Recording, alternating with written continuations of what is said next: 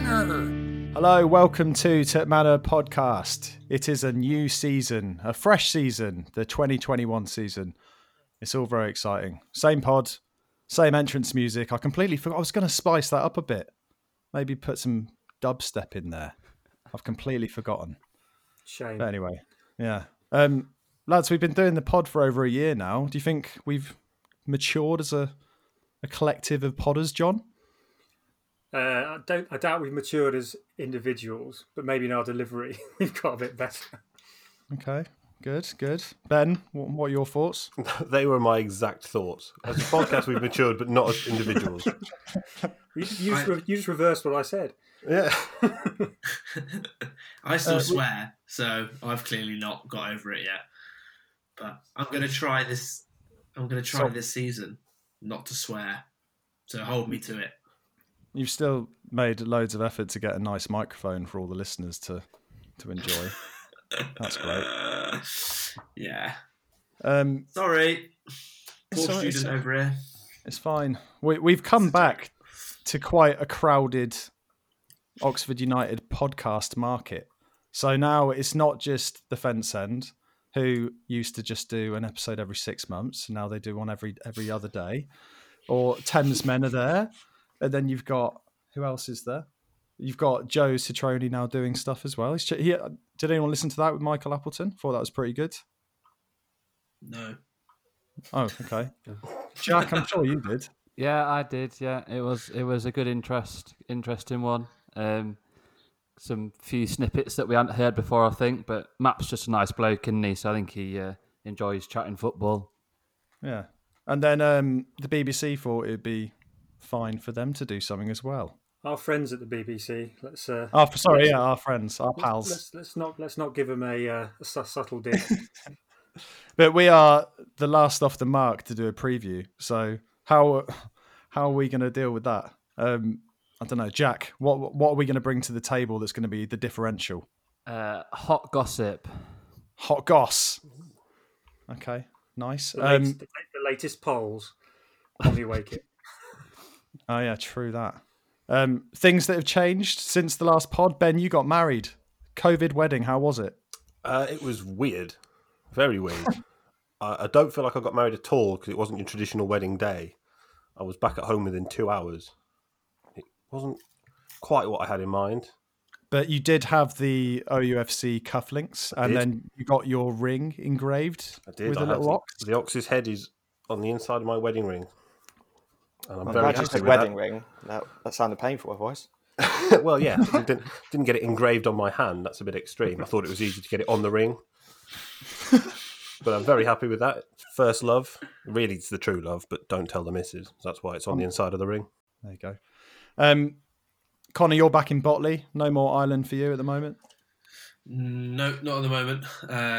The whole COVID situation has basically dictated that. So I'm back here for at least 4 months. So I will be here until the new year. Yeah, good. Nice. I'm glad to be back, to be honest. Right, have I done enough small talk with all of you? Yes. Yes. We've got another special guest on the pod today. So it's 6 of us. This is going to be dramatic. But we've got Tony Fallows. Tony, we went to school together back in the day. When did we meet? Year 5. Don't know. Could be right. Yeah, maybe. Let's say year 5. How old are you in year 5? How old were you in year 5? About the same age. Touche. Yeah, probably the same age. So, Tony, you've written the kind of season preview for Oxford in the latest 442 magazine. Yep. So it felt, it made sense to get you on. That is the differential. You're the differential. I was going to say, when you asked the question, I was waiting for someone to say, well, we've got Tony Fallows today. The big guns, That would have been a nice link, and we're not very effective at doing that on this podcast, Tony. So there's a reflection. Yeah. Tony, have you got over the Wycombe game yet? I guess I've got over it. I think it's been good having the short pre-season, hasn't it, to start looking ahead straight away. But, I mean, occasionally just that still image of James Henry through on goal pops into your head, doesn't it? I don't know if that'll ever go away.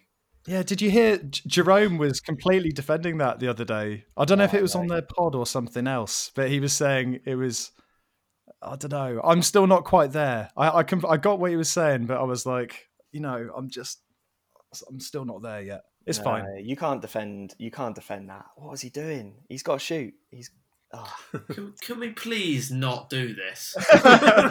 Please. We'll move on. Come on, it's a new season. I thought we'd got over this. I might just go and cry. I'm sorry. if I was you going to say, the last time I spoke or saw Connor, he was quitting our Zoom call as Henry didn't shoot. So, let's move on quickly. I literally rage quitted. I slammed my laptop, the screen of it down because I was so angry. Yeah. Let's not. Please move on, please. I don't want to relive this. Right. Well, we'll chat more about what was in the 442 article as we get into kind of squad and predictions chatter. But Tony, as it's your first time on, we have some traditional first pod questions. So, are you ready? I hope so. Yes. First game. What do you reckon? My first game. Your first game. My first game. My first game was actually an away match, so I don't know how many people's first games would be an away match, but I went away to QPR at the start of the 96-97 season. That was my first. I was there. Danny Dicchio scored for QPR in that game. Is that a player? Yeah, he was a player. I don't. We lost 2-1. We did. Jemson scored on his debut, I think. Yeah. So yeah, I think I'd got into football a lot over that summer because it was like Euro 96 and stuff. And so my dad took me to that one. But yeah, that was my first game. Nice. What era do you kind of look back on the most as a fan? Is it an obvious answer, or is there, because you've kind of stuck with it a lot more than others that we grew up with, I guess, through the tough times as well. So yeah, what kind of resonates the most with you? Well, I think in terms of actually looking back at the best football and stuff, that era is obviously special, when we were up in the second tier, obviously last time we were there. But I mean, the recent years have been the best years, really, haven't they? I mean, under Appleton and now under Robinson, I think we're playing the best football I can remember us playing. So yeah, decent. And if you had to pick top 3 players, what are you going with? Top 3, Joey Beecham was obviously number 1. Well, not obviously, that's my choice, but I think Joey, obviously, exciting player, local lad and everything. Did you ever run into Joey? You grew up obviously near Summertown as well, but did you ever see him in the Dewdrop? I never saw him in the Dewdrop, but I did. It's probably the only time I've been starstruck in my life. But I remember seeing him at the Summertown Stars Summer Fete. You'll remember that one, of course, yeah. So I think he used to play for Summertown Stars because he grew up in Cutslow, around where I lived, and so I was there watching my brother play actually because my brother played for Summertown, and Joe Beecham was there, and I remember saying to my dad, "Oh, is that Joe Beecham?" Because he was like this magical figure to me, and I got him to sign my Summertown Stars program for the day. I went up and nice. tapped him on the leg and said, "Excuse me, Joey, will you sign this, please?" He was very nice. How old were you at the time? Oh, I would have been, I don't know, 21. Yeah, exactly. Yeah. I don't know, 12, 13, something like that. I think that's fine. Yeah. That's fine. Did we play for Summertown together? You played for a bit, didn't you? Yeah, well, when you were playing for Summertown around then, I was playing for Marston Saints, and then we played for Summertown together, and when we all started it back up again when we were about 16 or 17, wasn't it? Under Steve Cherrell. Oh yeah, what a legend! Yeah. Tried to kill me half time, didn't he? I think I missed the penalty, and then he chased me around the pitch and tried to kill me, and that's not even a lie. I think, was that his last game in charge of Summertown Stars? I think it was. It generally was. Yeah. But he's still around. I saw my dad the other day. He said he'd seen Steve around, so I think he goes up to watch Oxford occasionally. Any other players? Sorry, I was just having another drink. Any other players? So, I mean, all those players from that era, I think when you're that age, 10, 11, 12, all those players, they're mythical, aren't they? Like Matty Elliott and Nicky Banger. Yeah, well, but he was a little bit later, wasn't he? And he was rubbish as well. But I used to be obsessed with Simon Marsh. He wouldn't be in my top 3. Wow, okay. But he was like left back, wasn't he? I think we sold him to Birmingham. But I think Constable, probably James Constable, number 2. Yeah. Obviously for what he did for us, taking us back into the Football League and stuff. And then the third one, I really like Dean Whitehead. I used to really like Dean Whitehead, and obviously he went up and played at the top level as well. So yeah, maybe Dino would be number strong. 3. Yeah. And you used to do quite a bit for Rage Online, did you not? Yeah, a little bit. Yeah, that's how I guess sort of how I ended up doing these odd bits and pieces for 442. So I at one point in my life had dreams and ambitions and wanted to be a sports journalist. And those days are long gone. Exactly. Yeah. You're on Tip Manor this is podcast. the pinnacle of my sports journalism career so far. So it's an honour. But yeah, I think I was sort of bugging Martin to let me write some bits and pieces for Rage. And he ended up sort of putting me in charge of the news part of the site. So I did that for a bit. And then I think, because Martin works for a club now, so... Martin Brodetsky? Martin Brodetsky, sorry, yeah. Oh, right. I didn't actually know he looked after that. Yeah. So I'm pretty sure Martin set up the website itself. So, but yeah, I think 442 had got in touch with him to say, would you do some bits of pieces like fan opinions for us? But I think he'd just taken up his official role at the club, so maybe he couldn't do it. So he just pointed in my direction. So I've been doing it since then. Yeah. Nice. Ace. Yeah. And so I didn't want to forget this, but am I right in thinking you used to work for Football Manager? I did work for Football Manager, for about 3 or 4 years. And I took my own notes down to say, did Tony come up with the stats for the players? And was he to blame? I was to blame, yeah. Or seriously, I thought I made that up. No. I was the researcher for Oxford United, that's not like a paid position. So I did that for even longer. So I probably did that for about 10 years or something. But yeah, I noticed someone on the Yellows forum the other day had posted something saying that they were the Oxford United researcher for Football Manager, and they got an earful, and everyone was telling them that they were a geek and that they should go home and stop talking about it. So I don't know if I want to go into it too much detail. Could you not have put like John Paul Pittman with 99 pace, 84 shooting? So they do have some like checks and balances, so you can't quite get away with it. I mean, I could have tried, I suppose. Yeah, is that the one player you wish? I was trying to like roughly guess the era that you were working there. Yeah, I would have done it around then. Yeah. John Paul Pittman era. Yeah, it was grim days, obviously down there. So trying to compare who were some of the terrible players we had? Phil Traynor, maybe he wasn't the worst, but our entire last pick 11 on this pod. Yeah, you've called Courtney Pitt negative figures. Oh, Courtney Pitt. There you go. Yeah, exactly. Minus 10 for decisions. Courtney Pitt or something. But yeah, no, I did that, and yeah, I worked for them as well for a bit, and basically was responsible for the sort of match simulation. So the stuff that sort of generates the scores, I suppose. All right. Yeah. Nice. Yeah. There you go. That's unique. Right, let's do stuff. Let's talk about things. So we're going to start with the important stuff, the kit. Ben, home kit. What are you thinking? It's okay. It's not nothing brilliant. It's nothing sort of completely out the box, like say the away kit was last year. But it's good enough. I'll probably buy it. It'll do a job. Okay. Does anyone want to challenge Ben's thoughts, or everyone in agreement there? I don't really like it, to be honest. Okay. Right, we've got negativity coming in from Connor. Not a fan. I don't. No. I just. What is it? Is it too similar to last year's? Is it the sponsor with the smiley face? Yeah, see, I really liked last year's home kit, even though it's another one of Puma's templates. And it's the same, obviously, this year. I just really don't like the way the sponsor looks on it. I just don't. I think like the little smiley face thing, and it kind of looks like a banana as well. Like it's just a bit. Didn't someone say Danny from the Yorkshire Yellow said his missus thought it was a banana company? Didn't she? Really? Amazing Thailand banana company. Yeah. Yeah. So it's not a massive fan of it. Not a massive fan. We put it out on Twitter as a poll, and it was very even between I buy at 37% and I'm going to wait for the spicy away shirt, please.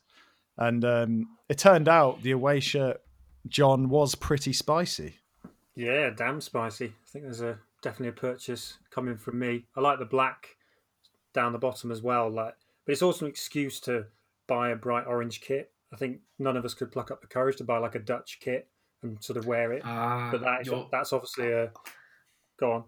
I can up you there. I've got a Brisbane Roar shirt, which is bright orange, and it's got like a coffee club as a sponsor. When my parents went to Australia, I got them to get me a football shirt, so I can up you there. That is a class kit. So to be fair, I actually quite like the orange away kit, and obviously the links to Headington United are great as well.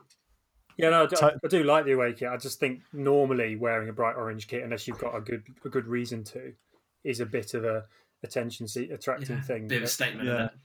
But no, I do like it, and the links back to Headington are brilliant. Did you see Tony? Did you see Nick Harris talking through it with the unveiling? I haven't. I've heard about this. Yeah, with the Dream Inspires in the background, isn't it? Yeah, that's it. Yeah. Yeah. Oh, Is it inspiring? It's so good. It's such a great. Like, I think a few people on Twitter mentioned that it's like the voice of Oxford. Like, his voice is just fantastic, and it goes really, really well with the video. It was really good. I Is think that why you all doesn't said really you well like to it? produce You've all been brainwashed by Nick Harris into the best away kit we've ever had. It is decent. I think a few of us on the pod either are a bit ginger or have ginger beards, and I think it's a bit of a problem. Yeah, I think there's a clash. There's a clash there that no one wants to see, and so They just didn't consider the ginger ninjas amongst us. which is why I think they've gone for the third kit for that exact reason, just to give the gingers of the world something to cling on to. But, yeah, everybody already stares at me as I'm out running with my training kit on and all that sort of thing, looking at Oxford United, Leeds. What are you doing around here? So I'm just going to look like the Tango Man. yeah, exactly. So might as well double up. Yeah, nice. Right, squad chatter then. I reckon at this point it's worth talking, Tony, a bit more about the 442 article, because otherwise we'll just end up talking about all the things without referencing it back. So you mentioned, you were asked about like most underrated. What did you say? I said Sam Long. Yes. And you said he's criticised a lot for not being the next Cafu. I did, yeah, which shows how out of date my football records are, I suppose. But I suppose I should have said the next Cadden, but then it wouldn't have transferred to a national magazine, would it? No. I think you've done the right thing. Yeah, but I feel a bit sorry for Sam Long, because he does get criticised for not flying up the wing and setting up 10 or 15 goals a season. But I don't know, maybe it's probably a bit of an old-fashioned viewpoint now. But I'd like my fullbacks to be defenders, and he's a good defender. So yeah. Jack, where are you at with the Sam Long debate? Like we've got Claire obviously in now. So do you reckon who's going to grab the jersey? I literally have no idea. Yeah, I think it's up for grabs. I agree with Tony though. Sam Long could score a hat trick with his shoulder, and they'd probably all be disallowed actually. But never mind. No, whatever Sam Long does, there is some criticism across the fan base, and I don't know why. Obviously, Cadden was a much more effective player in an attacking sense last year, and Sam Long is never going to be that. Hence why we've brought Claire in. He appears to be this kind of attacking, almost wing back style fullback, but I can see Long being played at your Tuesday nights away at Rochdale kind of games where actually we want to be solid rather than attacking. I'm sure he's going to be delighted with that. Here you go, Longy. Rochdale, Scunthorpe. These are your games. No, I know what you mean, though, to be fair. I think Claire is going to be the first choice, though, isn't he? Because he's been given a number 2, hasn't he? And he's also, we paid a fee for him. So you don't go forking out money for fullbacks unless you're intending to put them into the starting 11, I'd have thought. Yeah. To be fair, on this pod, we have given Sam Long, or Schlong, as we call him, quite a bit of chip. I know. But I'd like to say it's kind of like mixed. Like it's balanced. There's just a few mistakes that just stick in my mind. For some reason, Burton away. I know we ended up scoring the last minute. There was just a few times where it's like it just stayed with me. But I remember we dwelled on it a lot in pods. So I think we're part of the problem, to be honest.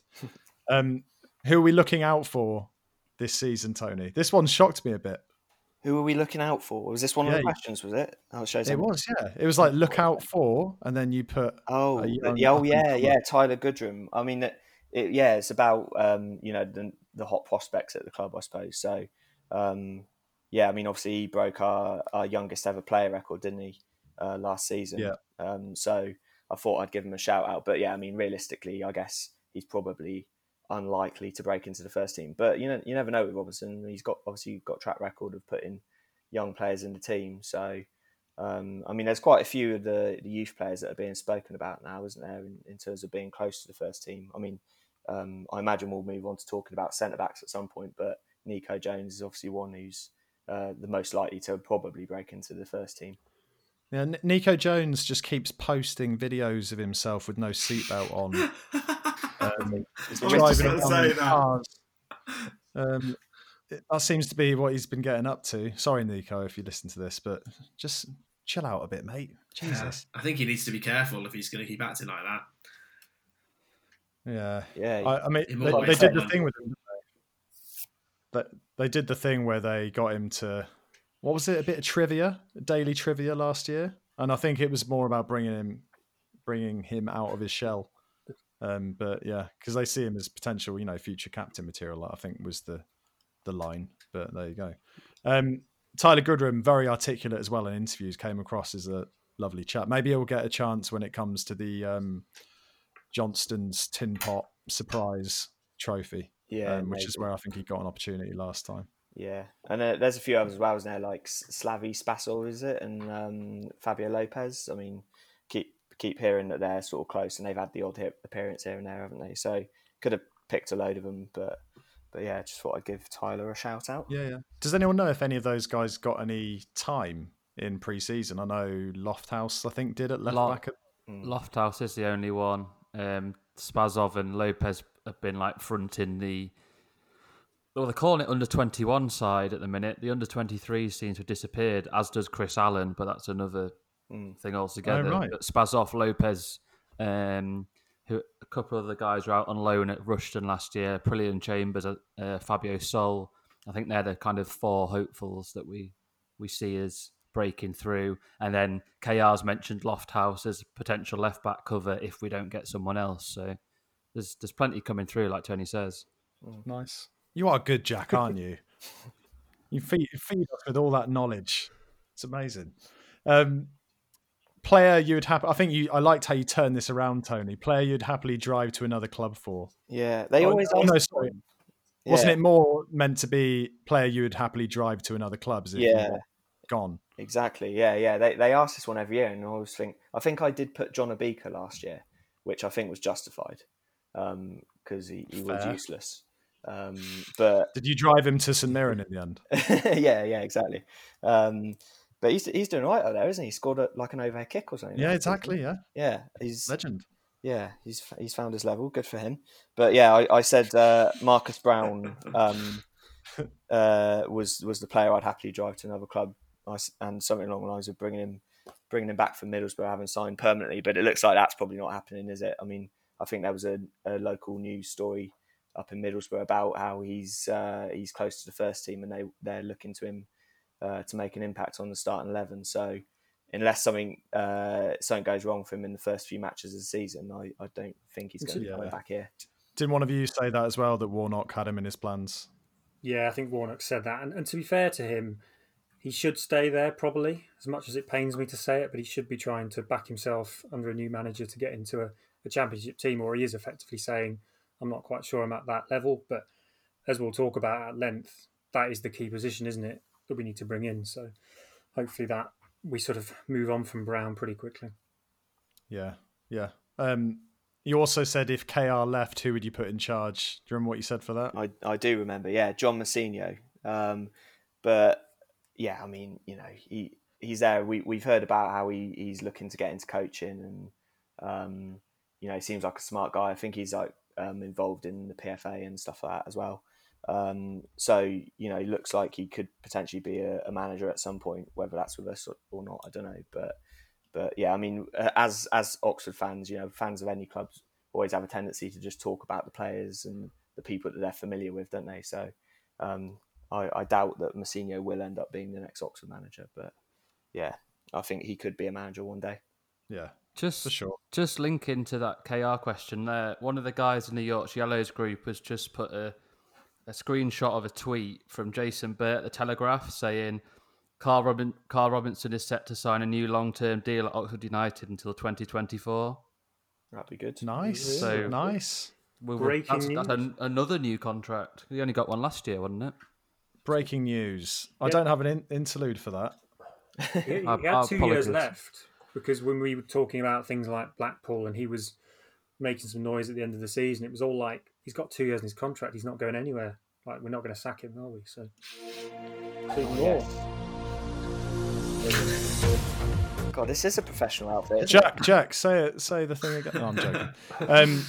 Ha ha ha. I think that should put an end, though, to the sort of... He's obviously said to the board, look, if you're going to back me. And I think they've done that with transfers. Obviously, they've now done it with him with the contract. So hopefully that should put that to bed for a couple of years. Yeah, absolutely. Tony, final thing, and then we'll talk about Mr. Dickey because you referenced him as well. But, how did you see the final table in terms of your prediction versus 4-4-2? I think we're going to do the rest of our predictions right at the end, but Yeah, I think so. I think I might have sent my answers in the day after the playoff final, so I was feeling a bit down. But I managed to sort of rouse myself to a finish of 7th place. I said, which is obviously just outside the playoffs. So a sort of heroic defeat, which Oxford are quite good at. But 4-4-2 went for 5th, which obviously puts us in the playoff spot. So obviously I hope I'm wrong and they're right. But I think as well at the time that I was writing it, we didn't know who had come down from the championship by that point. We hadn't had the final game of the season. So I think looking at the state that the 3 clubs that have come down are in, that gives us a bit of an advantage as well because all 3 of them are in a bit of difficulty off the pitch, aren't they? Who? Charlton, Wigan, and Hull. Yeah. Right. Yeah. Good point. And then the final thing, you had to pick a key player, and you put Rob Dickey, which is exactly what I would have picked, and I'm sure some of the others as well. But and then you said if it's not Rob Dickey, whoever replaces him if he goes. Yeah. Well, I think in truth, it's probably Cameron Brannigan now, but. I do think we need to maybe not replace Dickey off the back of Atkinson's performances this pre-season, but we definitely need another centre-back, I think. We talked about Nico Jones, but you'd be a bit worried if you're relying on, as he's 17 years old still, I think, if you're relying on him and Massinho now, who's 35, I think, I think we probably need another senior centre-back. Yeah. I'm definitely there as well. That we've still got to bring another player in because I think it's the amount of games we're going to play in quick succession as well. There's a lot of Saturday, Tuesdays, isn't there? And putting all of that on Atkinson. People forget as well that Dickey didn't have a great start, did he? He got quite a bit of abuse, and it's really, we're all fickle, aren't we? You just kind of forget about that, put it to one side. But anyway, and I think on Atkinson, as we're kind of covering it already, that he does look pretty damn good on paper and certainly in some of the pre-seasons of clips I've seen. But if he has a bad run of form and he's only young, you need to be able to take him out of the team. Massinho can't play that often, I'd imagine. So I think you still need someone else to come in and be the experienced option. And Elliot Moore, I think, Jack, you've made this point, he's only in his 2nd season of being the kind of lead player now that Dickey's gone. So it could work perfectly with Atkinson and Moore and Massinho. But it feels like it's a little bit of a gamble still if we were going to have the perfect squad. Yeah, and listening to the coverage of the QPR friendly where Jerome was talking about it a lot, given that it was obviously we're playing QPR, Dickey wasn't playing. And like the valuation came up again and again. And I think Jerome was saying, look, we've got to hold on for a 7-figure fee, but I think the fee's not going to be in the 3 million mark that I think a lot of the fans are hoping for. But Jack, I don't know if it was you or someone else that put in the notes around maybe from the QPR side, they've suggested the deal is worth 2.5 million. Yeah, there was a few bits in kind of West London news outlets that suggested 2.5 million, but there was also the suggestion of add-ons. So potentially 2.5 million is the kind of eventual fee. I think KR, as you'd expect, kind of worded it in that it's a good fee considering his contract position. Obviously, he could have started talking to clubs in January and left on a free. I think as football fans, as Oxford supporters, we probably always slightly over-egg our opinion on value of our players, but I'd say somewhere 1.5 to 2 million would be fine for, he's a League One centre back at the end of the day. Yeah. I think that's a good point. That sounds pragmatic. I think, somewhere above 1.5 mil was where I was at. But I do think we've lost the best centre back that I can remember for a long, long time in terms of like a progressive ball playing centre back. And Ben, can you think of anyone else that compares? It's on the spot. No, it's difficult, isn't it? Luke Foster. I think it's just that Dickie, like you said, he didn't start well, but then I think we sometimes, going back to being fickle, we expect players to immediately be brilliant straight away. And, in terms of their football and in terms of their personal life, it's going to take time to adjust to a new club. But Dickie just seemed to develop quick enough and kept developing that you think, actually, there's something could be quite special here. So I think that's why we rate him so highly, because he's that kind of player that you want to have in your team, and that looks like he will develop as he gets a bit more experience. Yeah. And thinking back to centre-backs we've had like that, I can't think of any off the top of my head. Certainly not for the last 10 years. No. And Connor, like the Man City and Newcastle games and stuff, like he just looked at home there, which is the only reason why I'm a bit surprised. Like QPR doesn't feel like a big step from where we very nearly could have been. And I know the difference in division makes the difference, but could he have gone a bit higher, bit bigger club? I don't know. I think if you recall when we spoke about this at the end of last season, I said I know particularly John was saying how he thinks he could go to the Premier League, and I was quite surprised by that, because I think Championship is where his level is. I don't quite think he's a Premier League ready centre back now. I mean, I know there was rumours, weren't there, that he was linked to Newcastle. Newcastle, yeah. Yeah, I think.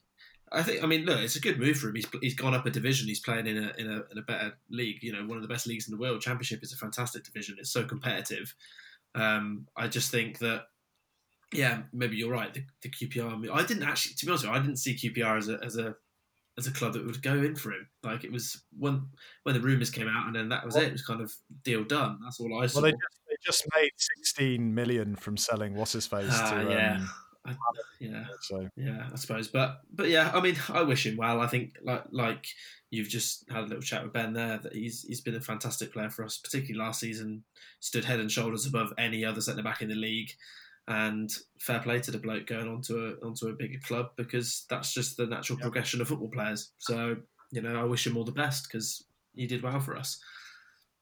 Yeah, the model works again. Yeah. Jack, did you see Dave Pritchard's article about the 1 million players that we've sold over the years? Yeah, Dick is number 10 now, isn't he, I think? But something like a few kind of pre-90s or pre-95 anyway, and then nothing, and then is it 4 or 5 in the last 4 seasons or something? Yeah.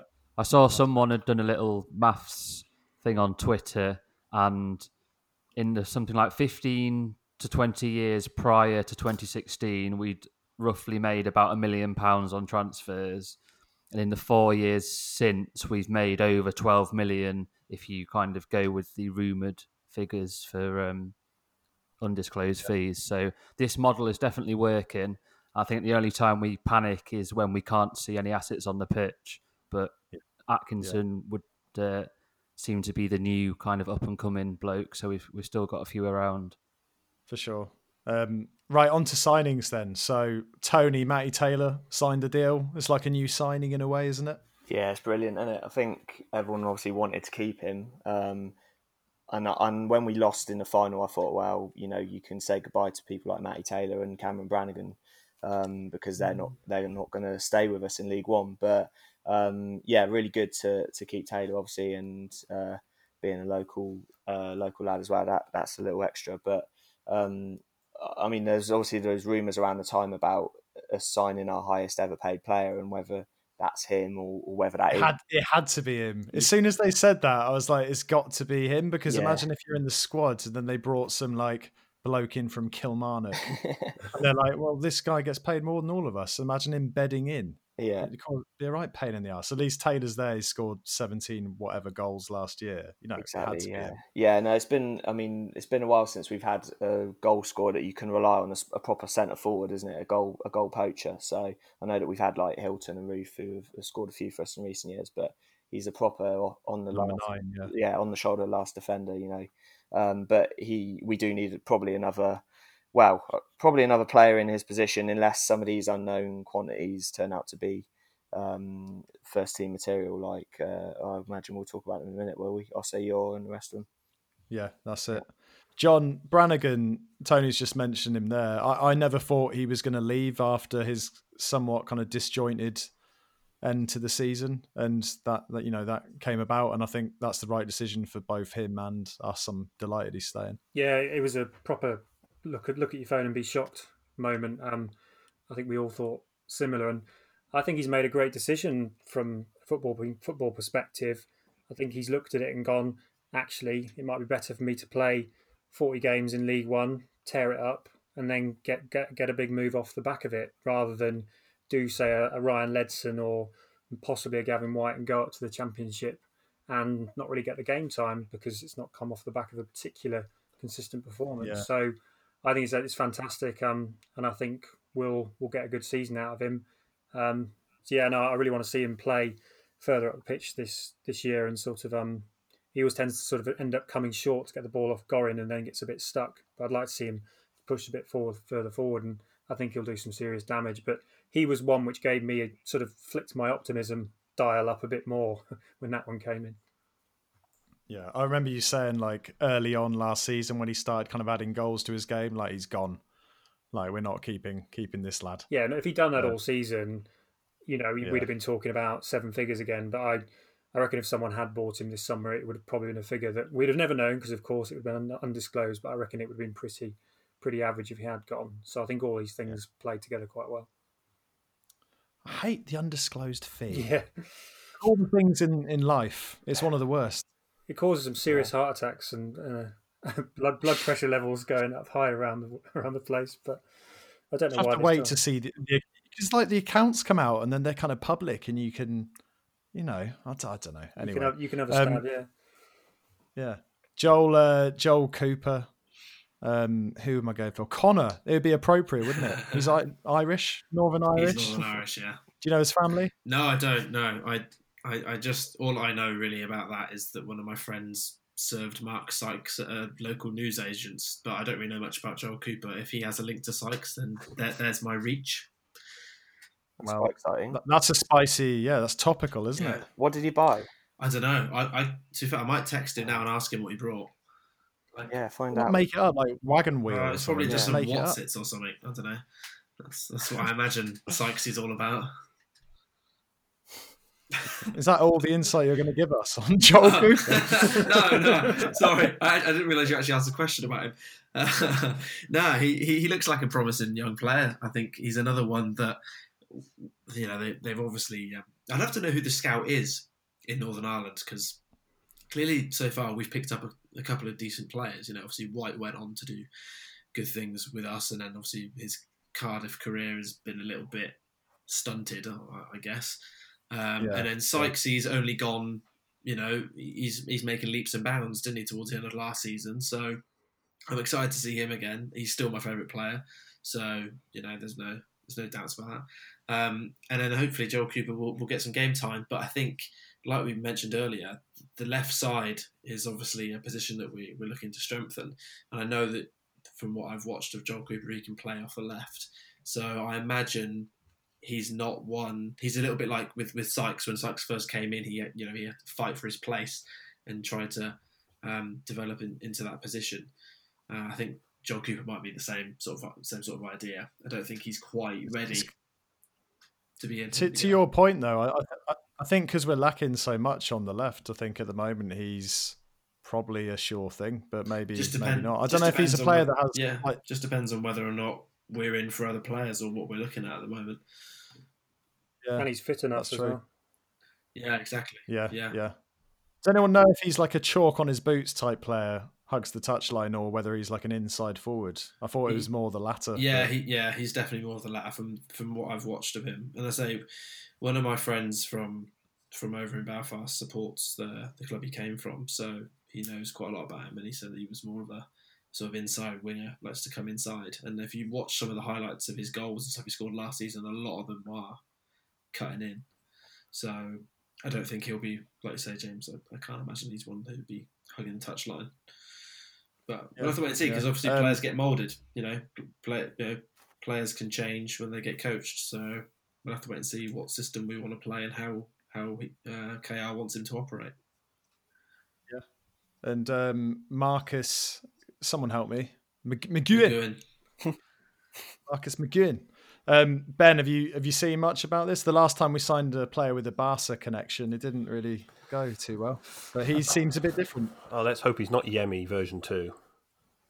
Just disappears and does a science degree somewhere else and ends up back at Spain somewhere or whatever.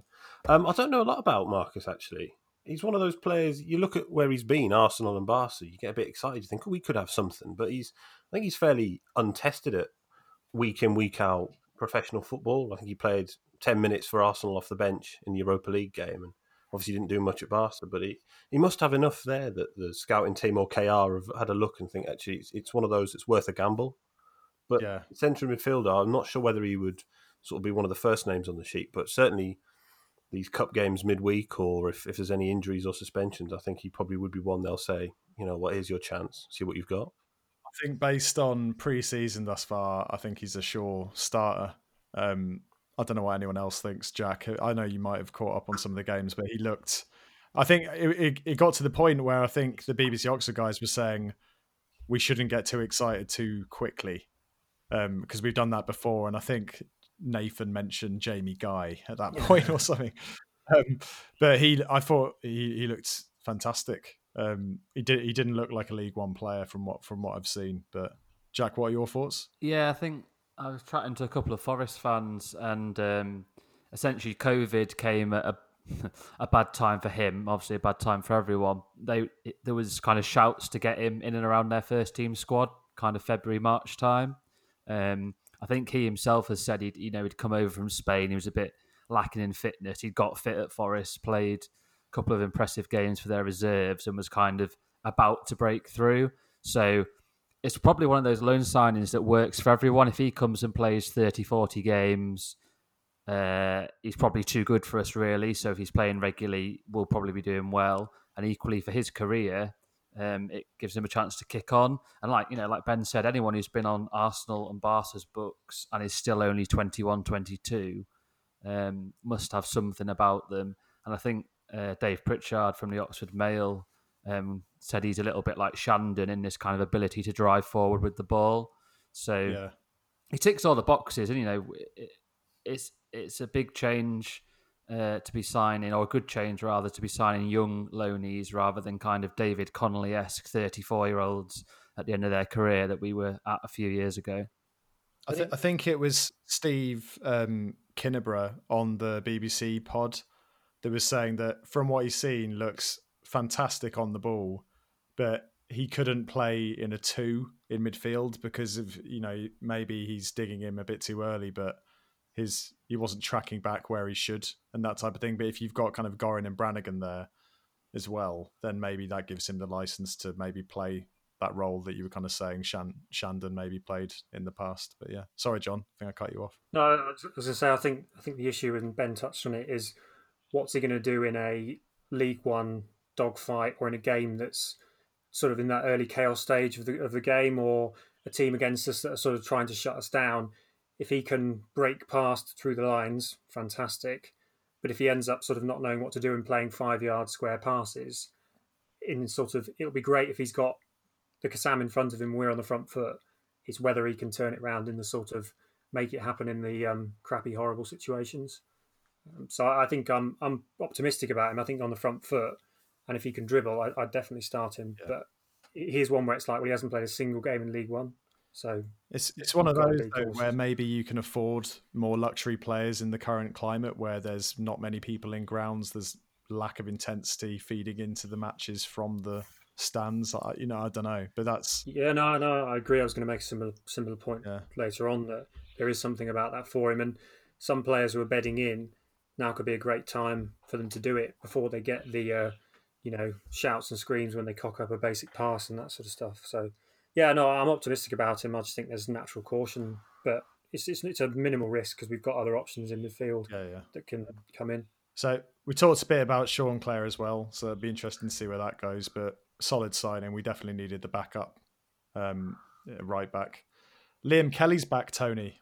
Yeah, he looks like a player. I think like the playoff final when he came on, I think Goran went off. He came on. He was dictating the game, and I don't think we got an opportunity really to see that much of him. He had some, fitness was a bit of a concern. We had Burton away. I think he got subbed really early on because the way the game was going. But he's definitely got quality, hasn't he? Oh yeah. I mean, I was at the Newcastle match as well where he scored that direct free kick when he came off the bench, and yeah, I mean, in that Wycombe game, he came on and just completely changed the complexion of it for us. Obviously, Wycombe were sitting off us, so they were letting him play. So I don't know whether we'll get away with that in some of the the League One dogfights, I suppose. But if we can get him fit, then he's clearly a player who's probably playing beneath himself. Reports from Reading fans that he at times looked like their best player in the league above. So you wouldn't say that about him unless he's got something about him. So yeah, I think that's a really good and smart signing to sort of keep the squad together as well, because he was obviously here last year.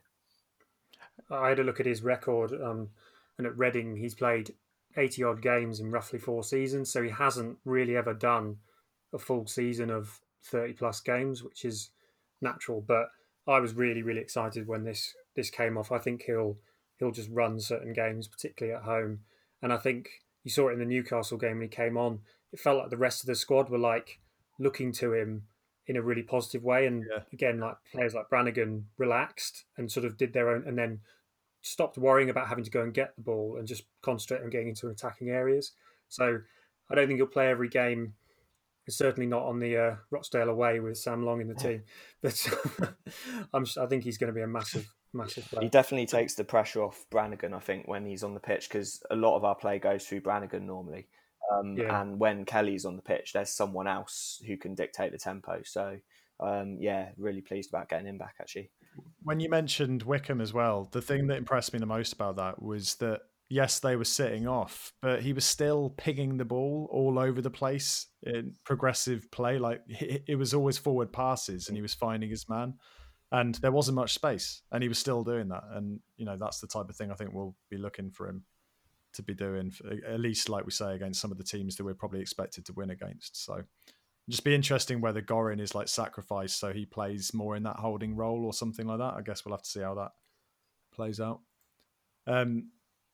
We've taken a player on. Actually, no, it's a proper signing, isn't it? That Dylan Asangani, I think, is his name.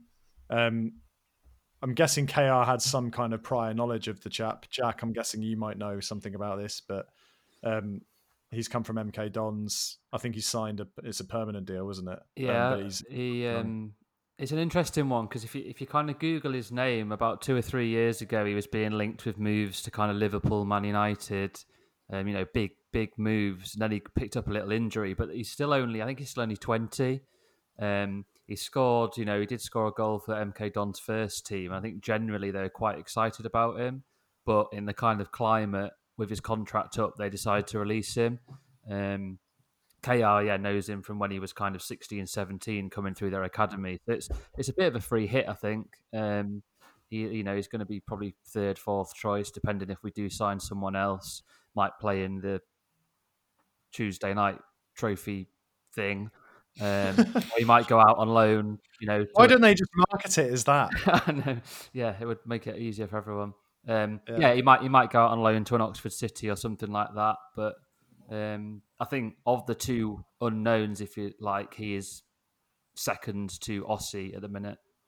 Yeah, and on to Ossie himself. So that's another one that's quite a weird signing. Like his career, youth player at Toulouse in France, never seemed to kind of break through to their team. Went on to Brest, haha. And a couple of games. I don't even know what league they're in. Does anyone know? The league below, League Yeah, One. It's the second division. Yeah. Is that League Two? Anyway, but he's had a good start, hasn't he, in pre-season? 4 or 5 goals, I think. Like he's had a really good start. Some of the goals against Brentford were a little weird, right place, right time kind of thing. But that's kind of what you're looking for. And is he a striker? Is he a winger? Well, I don't know. Mate, it seems like he's when he was asked in his interview, I know his English is a little bit off, but he said that he can play off left, right, and centre. So he's obviously got a bit of confidence of where he can play. Whether or not he ends up playing off all 3 of those and is used as a little bit of a versatile player that can kind of fit in where needs be, or whether or not he ever gets any starts and plays down the middle, I guess remains to be seen. But like you say, I think he's had a decent pre-season, and I know that he was likened to a Tiger signing, wasn't it? A bit like Toussaint Dye was. But KR obviously sees something in him, because I remember in one of the interviews KR said after the pre-season trip to Wales that, when he was training with them and, when they were running up the sand dune and all that sort of thing, that he had a bit about him. So, we'll have to wait and see how he gets on. Yeah. I think it's a low-risk signing if he's not on a lot of money, which I can't imagine he is. So we just have to wait and see. Yeah, exactly, yeah. It's just, where's he going to get his opportunity, given that seemingly we're in for another striker. Another striker. Yeah. Which it's always exciting when you sign a player from abroad, though, isn't it, that you don't know anyone about. Like when Van Kessel joined and he scored that amazing Pompey goal. Yeah, it was great. Everyone's getting excited about Osayor because he scored 2 slide tackles against Brentford. No, Cutting. I mean, he looked alert though, which is obviously what you want from your strikers. So, yeah, fingers crossed. Really good. Van Kessel, he was the most arrogant bastard I'd ever heard in interviews as well. It was amazing. Oh, I liked Van Kessel. He was kind of like, he like questioned why he was at the club. He's like, why am I even here? I don't know why. Why am I at Oxford? Anyway, pre-season then, Jack. Like, what are you taking from it? We beat Woking 4-0, Banbury 5-0, Oxford City 3-0. Those games on Football Manager that you set up to see how much you can smash teams by, in my opinion, pre-season. And then you go on to Palace. That was a good run out. Did people watch that? Jack, were you following that game? Yeah, I watched that. We looked pretty impressive first half. They had their full strength side out. It was only when we started to make a few changes. Well, in fact, we made a load at half time and we conceded 2 goals in about 5 minutes. But in all the 3 games against your kind of bigger, better opposition, Palace, QPR and Brentford, we've played reasonably well. The Brentford game was probably the concern is not the right word, but we didn't look as fluid. But I mean, Brentford are a fantastic attacking side. So if that had been a league game and we'd kind of robbed a point, we'd be quite happy. So there's definitely plenty of reasons to be positive, and KR's still making noise about 2 or 3 more additions. So yeah, I think you can be very happy with how it's gone. QPR game, really competitive. Matt Taylor scored like a back Healy thing, didn't he? But that was a decent result, and they didn't seem to like overawe us or anything like that. And obviously the Brentford game, definitely agree with Jack. Like, we weren't at our best, but good fight, good spirit, mixed it up, and you can't really worry too much about that performance. And we still came out with a draw. So, what do we still need, Ben? If you're looking at it, I think it's been well reported that striker, left winger, maybe the left side in general, is just a bit lacking in depth. And what are your thoughts? Yeah, I think that's the main area. Obviously, Ruffles needs some cover. He can't play every game. I know he's played most minutes in pre-season. He played pretty much every game last season. He's sort of the under the radar MVP for us, but he needs some backup, not just to cover in the cup games, but to genuinely challenge him for his position, because that's always healthy for both the players, really. Left winger, I think we need a left winger. I think we've probably got some lined up. The number 11 shirt's still free. But I agree with what Tony said earlier on about that centre back position. I think an experienced centre back in his early 30s, sort of coming towards the end of his career, I think would be really useful to have on the books. I say Mousinho's only got a year or two maybe left, and Jones is a sort of, it's not far from the make or break position for him. He's either going to make it or he isn't. So I think what was that chap called that from Scotland? Stuart Finley, wasn't Yeah. it? That we kept on getting linked with last summer, and then it cropped back up again this year. But yeah, like, again, going back to the model, you sell a player for, let's say, 2.5 million. If you can reinvest $500,000 in a player like that and pull him down from Scotland, and I do think it's needed as well. Yeah, I think for sure, like, another centre back needs to be there, especially with Moose. He's now like 48 or something, so we've got to. Yeah, I'm a bit worried if we are relying on Mousinho. I know he had a good season last year, but he's just got such a tendency to like dither on the ball, and he's done it a lot in these pre-season games as well. And I wonder how much of his sort of performances last season was down to playing next to a very informed Rob Dick, Yeah. and whether that was sort of covering for him a little bit. I mean, obviously, if he puts on the yellow shirt, want him to do well, but we can't afford to be caught in possession right at the back like that. So, I'd be pretty worried if we were thinking about putting him into the first team.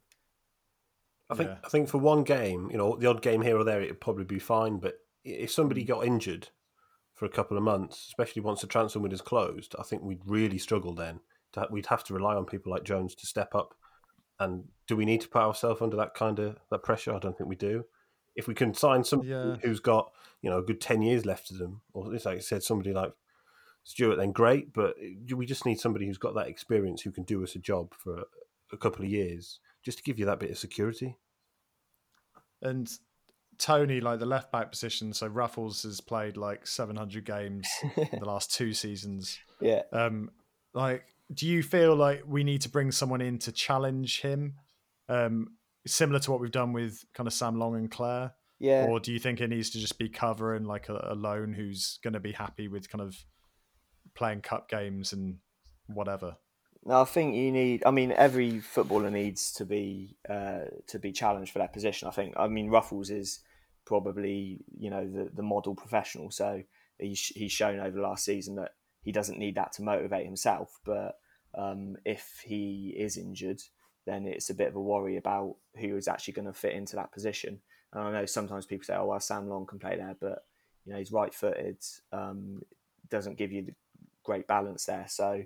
I think we definitely need a left back, just for cover more than anything. Yeah. And we started playing Jack Lofthouse. We were saying earlier was playing left back in the Brentford game for a bit, wasn't he? And I don't feel like if we're getting that money in from Dickey, it's worth the risk. But maybe the loan market's still a thing that we're going to utilise. The transfer window's pushed back a bit, isn't it? So yeah, I mean, the thing with Ruffles is, playing so many games in what is going to be, without a real break this summer. Yes, there was a break. He did get away, but he must be knocking on the door if he plays the majority of games this year, kind of 100 games. And for someone who, up until probably a year ago, we didn't really see as a proper full-time left back, that's quite impressive. But yeah, he's going to get suspended. He might pick up a niggle, heaven forbid, a more serious injury. And we've just been talking about, needing an experienced centre back. I think we need someone experienced to come in. I'm not sure a young loanee would be the answer there. Yeah, I definitely agree with that for the centre back. What would be great for left back is, like, given the issue with the winger as well, is just Marvin Johnson type person that must be lingering around somewhere that could just do all of it. Garbett keeps being mentioned. Luke Garbett's available. Yeah. Oh yeah, good shout. But he wasn't very good at left back, was he? He was better as a winger. No. Well, he just had a bad start, didn't he? And then he suddenly came to life. But yeah, maybe that was because he was playing a bit further forward. Yeah. The other rumour that's doing the rounds on the Yellows forum at the moment is Omar Beckles, who apparently used to play for Shrewsbury and can cover centre back and left back. So I guess that would be a solution if we can find someone that can cover both of those key positions. That was cropping up in the Yorkshire Yellows chat, wasn't it? Yeah, I mean, he's a solid player. I think he's 28, 29. So I think it all comes down to cash and available wages, really. I think the thing for me is that you can make a really strong case for needing all four of them. Like, you can't, the answer to, if somebody said to you, which would you sacrifice, i.e., would you not get left back covering or would you not get another centre back? I'd make the case for all of them, because to me, left sided, wide, pacey winger is essential, because at the moment we've got a brilliant technical midfield, but there's no actual real pace in it, and only potentially Maguire who can dribble past people. So I would argue the left side wing is probably the most essential. But then, as the cases we've talked about, this season's going to be a lot of games. There's going to be injuries, and we'll need to grind some performances out. We're not going to be able to play total football for all of this season. So we are in a great place, it feels, in a way, with the squad. But equally, we're only a couple of things going wrong from being in the absolute reverse. There's a lot of players in that like attacking winger position though that are a bit of an unknown quantity. So if Robbie Hall comes back and is fully fit, and if Oseyor turns out to be a good player, if Joel Cooper hits the ground running, if Anthony Ford breaks into the team on the right wing, we're then looking a bit overloaded in those positions as well. So I understand why we're looking at that left wing position, but Dan Aggie as well. It seems like he's not seen as a centre forward, so that means he must be out on the wings then. That's right. That's players there. KR said that Aggie was like third choice centre forward. So like you say, he must be more seen as a winger. Another thing, when we played QPR, like James Henry got shifted out to left wing, and that's just not where you want him, is it? Like, no. We all kind of know that's not the position. He works well on the right. He works well kind of in the hole, but it doesn't feel like that's where he needs to be.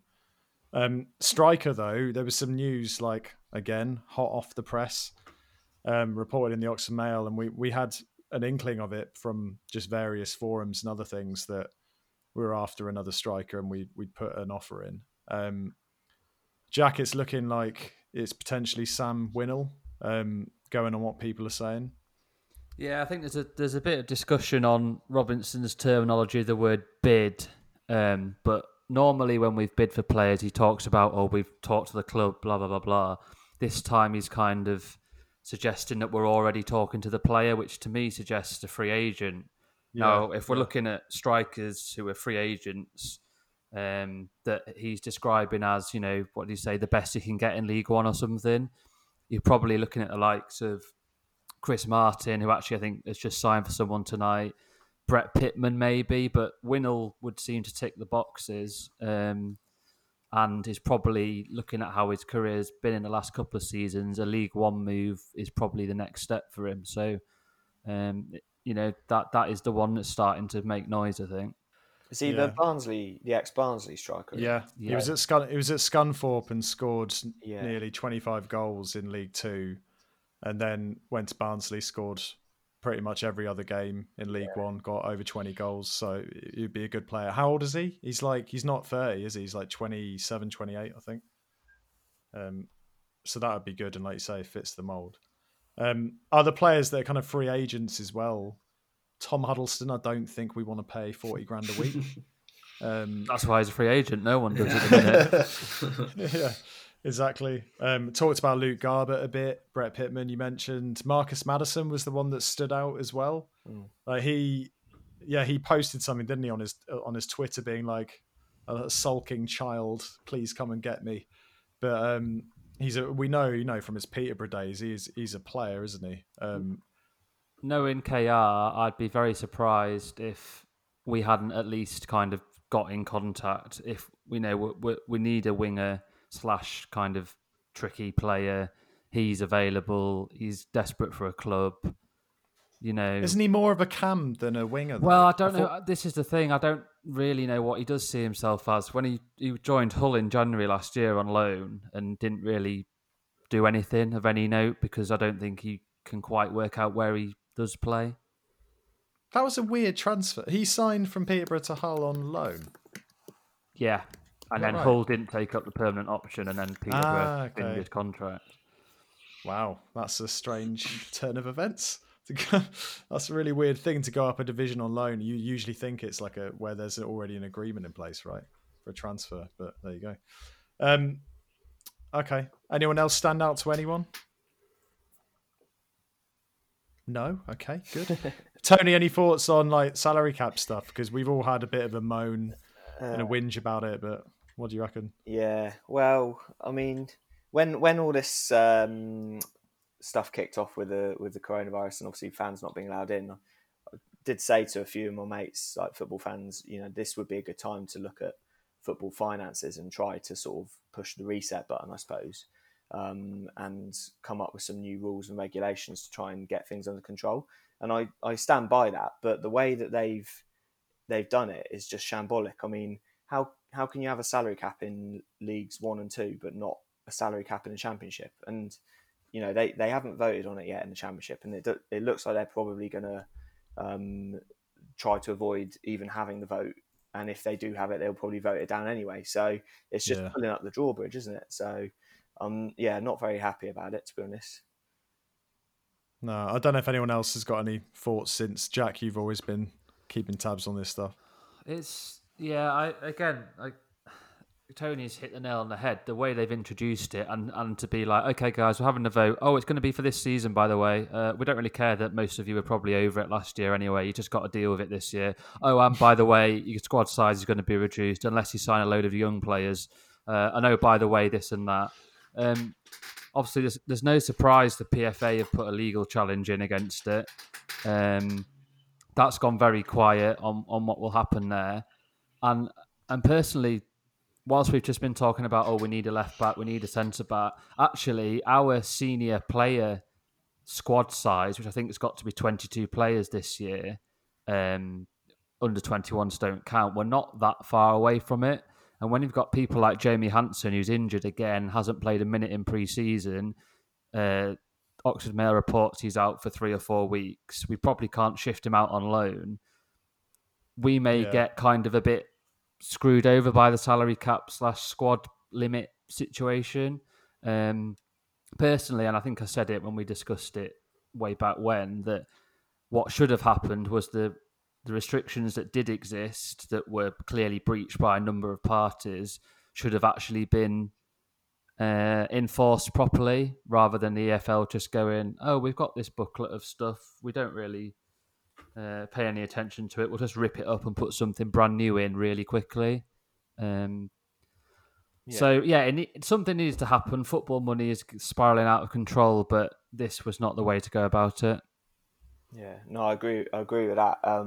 The point about actually enforcing the existing rules. The existing rules, if you look at them, make a lot of sense. It's tied to turnover, which big clubs in our league like Sunderland are obviously not very happy about it, because theoretically, they should be able to spend a lot more than other clubs because of the number of fans they've got, and rightly so, I suppose. But if the football authorities aren't willing to implement the existing rules, then why would they be any more likely to implement these ones? What happens if someone breaks the rules but in the process gets promoted? Are they gonna actually do what they probably should do, which is demote them, or are they going to give them a slap on the wrist and a fine, which you're happy to take a fine if that means that you're promoted to the league above? So exactly, it's like it becomes a gamble, again, and you're kind of putting that on the teams to take it. Like, is it worth doing that to get up, to pay a fine, knowing that you'll get the money when you get up? Like, it's just, I don't know, it just seems a bit backwards. Jerome was also saying on the radio the other day that it didn't feel like any of the actual rules around it had been formalised in any way in terms of what actually contributes to the cap, like signing on fees and all that other stuff, and it all just felt a bit up in the air. But anyway, right, actually, before we move on to looking at the season ahead, I forgot to mention kind of like fringe players and stuff, and there's one in particular. Like, Ben Eastwood is obviously still around, and Stevens has had a reasonable pre-season. Were you surprised at that? I thought Eastwood would be gone, but maybe COVID has changed that. I don't know. No, I think I'm on that same thought pattern as well. I thought he might have left, especially given the rumours start of last season, and the selling of furniture and all that stuff. I didn't think, and he didn't have the best season, particularly towards the end of last season as well. I think he will be treated as number one. and probably rightly so. But I think the fact that Stevens has had a very good pre-season and is clearly impressed within the club the last few months and potentially years, I think it's good to have a strong challenge to Eastwood, because if his form is poor or if anything else happens, then we need somebody who can step in. And I think it's right we do it within the club rather than getting someone else in loan as well. That must have been a bit of a kick in the teeth for Stevens last season, even though it turned out to be a good decision. At least it shows that he's taken that on the chin and he's improved as a result. That's exactly what Rosie said on the BBC pod. He was saying that maybe last year made sense when Archer came in, but this year, if that were to happen, that's him gone. Do you know what I mean? Yeah. Like, he's got to a stage where we're going to be playing so many games in such quick succession that surely Stevens is getting an opportunity to shine in the cup games to build up, I guess, KR's confidence that he can do a job in the league. I don't know, Connor, what you reckon about that as well. Is Eastwood the man for you? We always say he's in credit when he makes a mistake, but maybe he's obviously great. He's done a great job for the club, but I thought maybe a change was afoot. I think Eastwood's still in credit for me and still our valid number one goalkeeper in my opinion. I also agree with what Ben said there about Stevens having a good pre-season, which is good to see because Stevens has been around the club for, as long as I can remember anyway. So if Eastwood picks up a knock or his performances are dipping throughout the season, then it would be good to see Jack get a shot. But yeah, I'm still pleased that Eastwood's stuck around, personally. Nice. Okay. And just before we move on, John, the kind of fringe players where you've got Ford being this versatile player, played a bit of right back, moved around on the wing and played in midfield last season.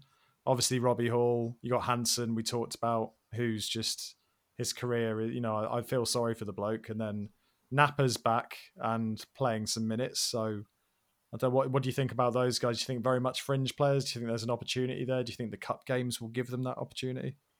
I think I've got a lot of time for Anthony Ford. I think KR does as well. Getting him into the team will be difficult, but I think I could see him playing more games than we think this season. But I think in terms of squad numbers, I think Napper and Hansen, if we can do, possibly Hall have probably got to go out on loan again. And it may be that we have to gamble on a combination of Hall, Cooper, Ossie on the left wing as an option there. But no, I've got a lot of time for Ford and I'd still like to see him play. But equally, I think it'll be a struggle with Sykes and Henry kind of dominating that right side. The other centre midfielder coming in as well.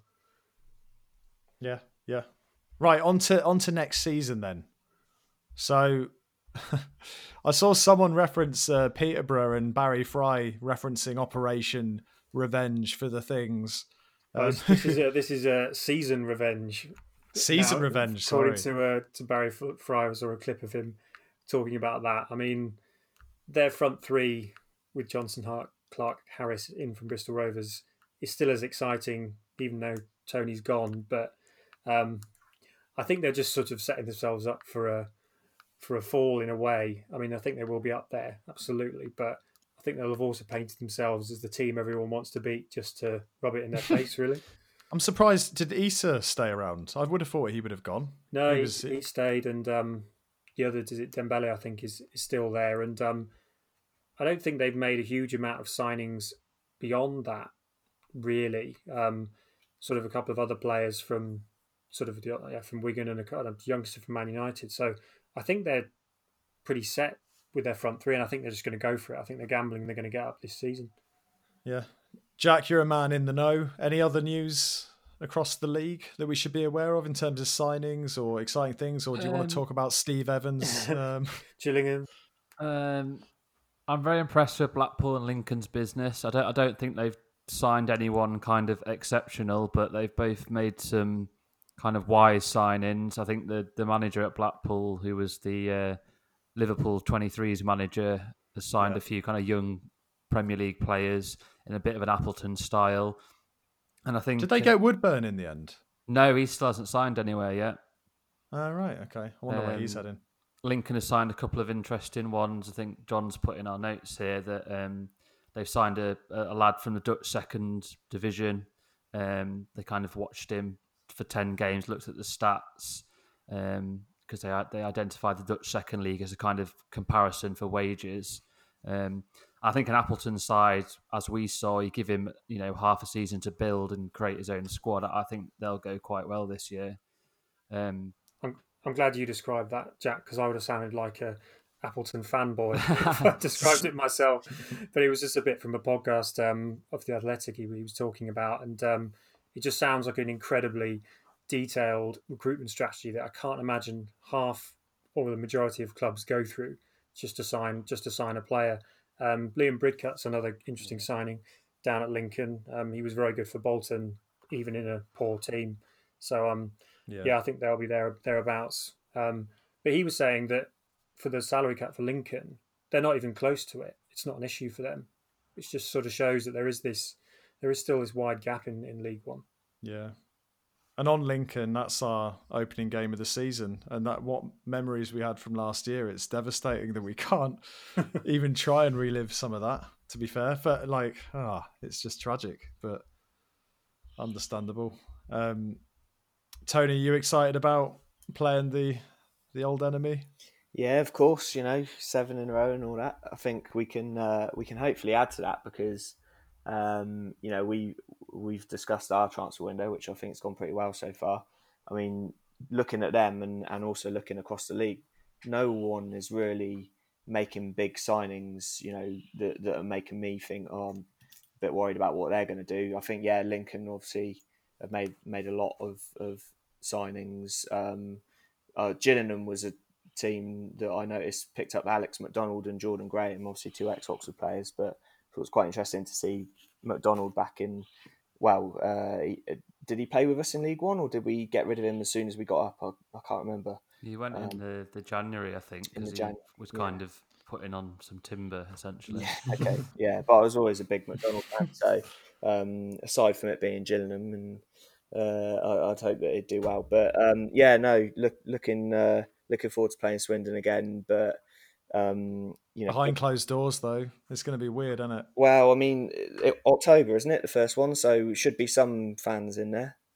But even that I find weird. Yeah. Well, I mean, I think this is the issue, isn't it? Is at the moment, obviously now I'm back in Oxford. There's local talks of lockdown measures coming into place in Oxford. So this is the issue: is no matter what happens with football clubs in terms of fans being allowed back to stadiums, whether it's it's definitely going to be a decreased capacity, between 30 and 50% of fans back in stadiums.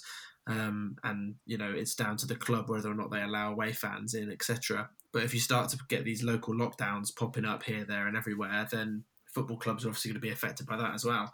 So regardless of whether we got fans back in 3 weeks, in October, by the time it gets around to that time, we could be having local lockdowns anyway, and then in that case there'll be definitely no fans. So it's really up in the air, and I think we're just going to have to play it all completely by ear in terms of being allowed back. But at the end of the day, from what we do know, is that season ticket holders have priority. So chances of any of us in this chat going is extremely, extremely slim.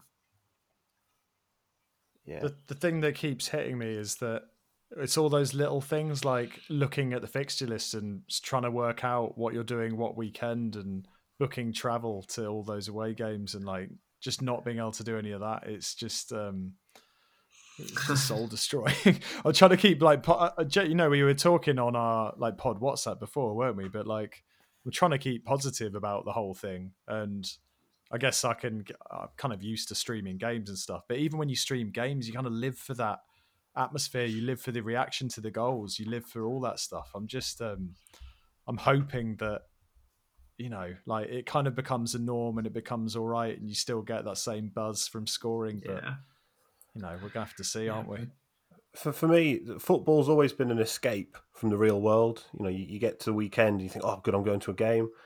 But the problem is that we can't escape from this with football because it's all going to be affected by it.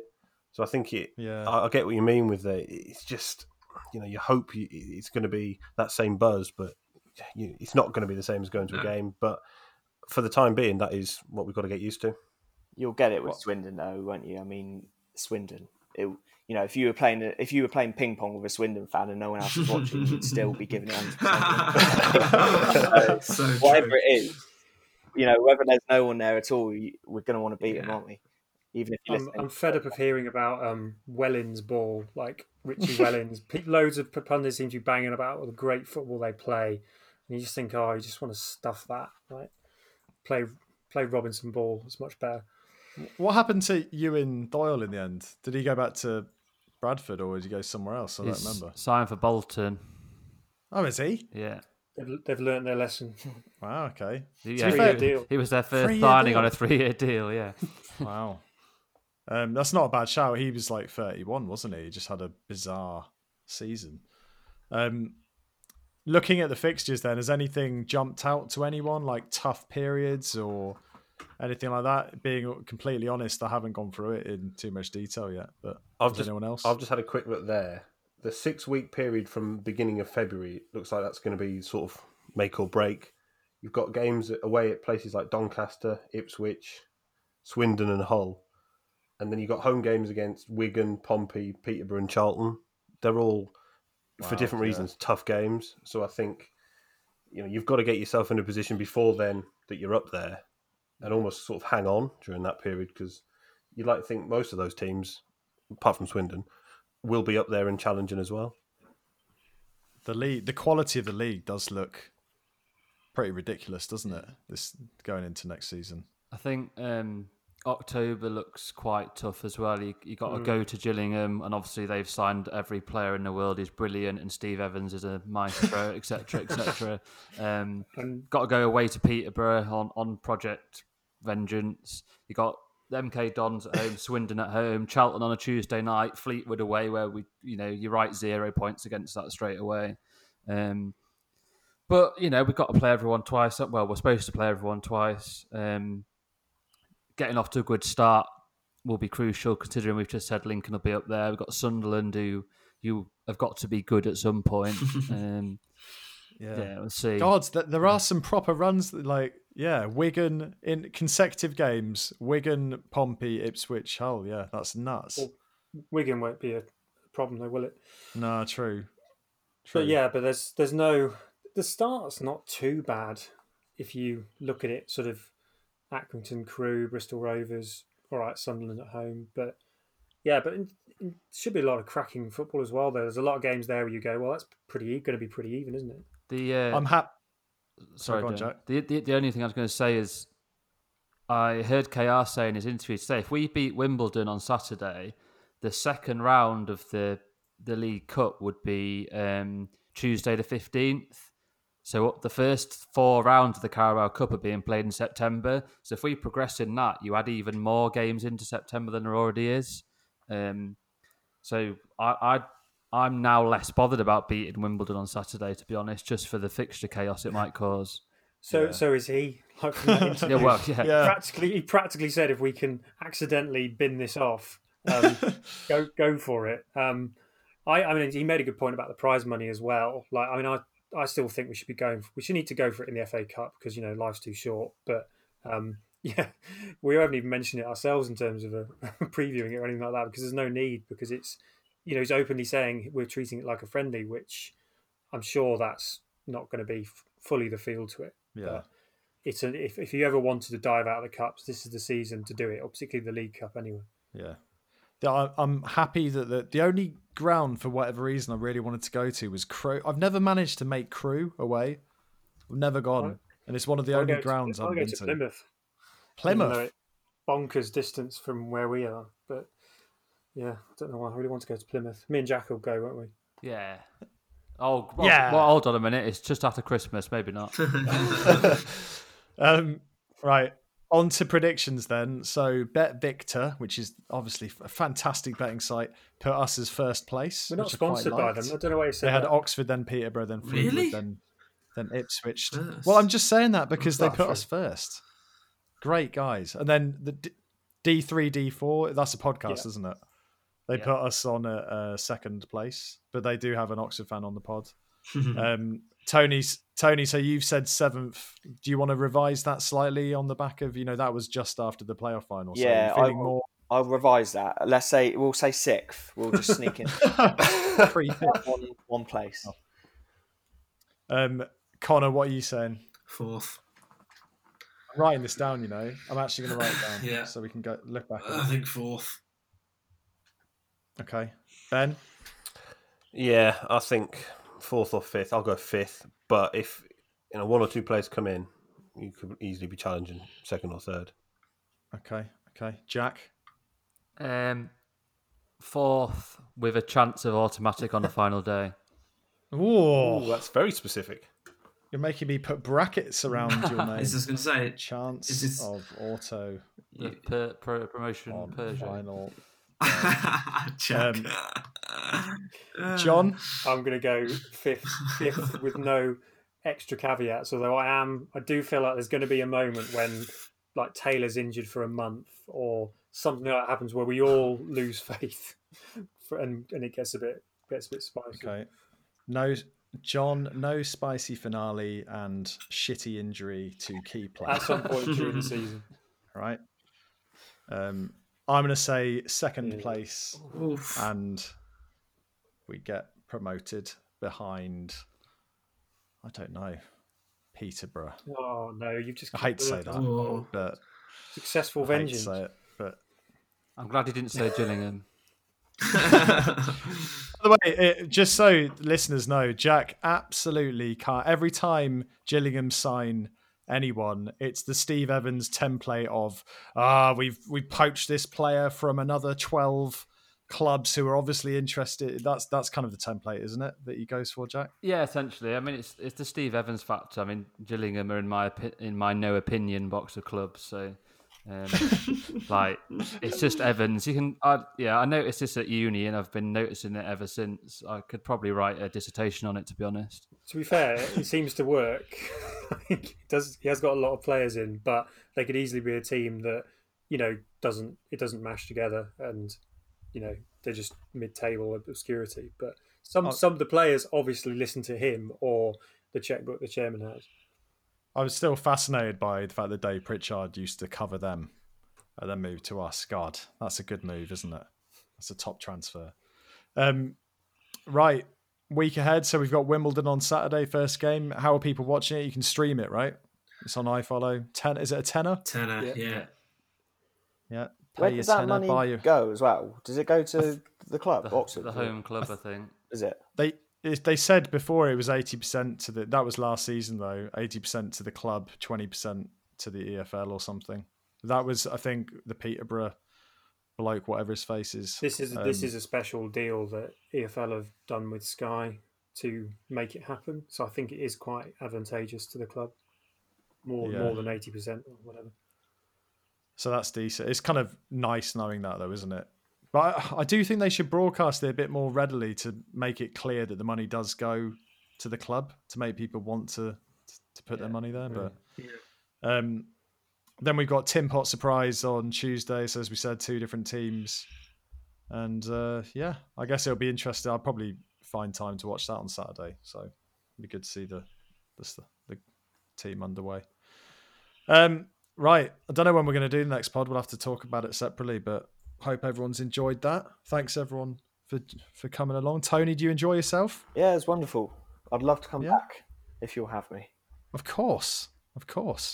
You're kind of like a natural at the pod game, I feel. So I think I'm just a natural at chatting rubbish about Oxford United. I've had a lot of practice. Yeah.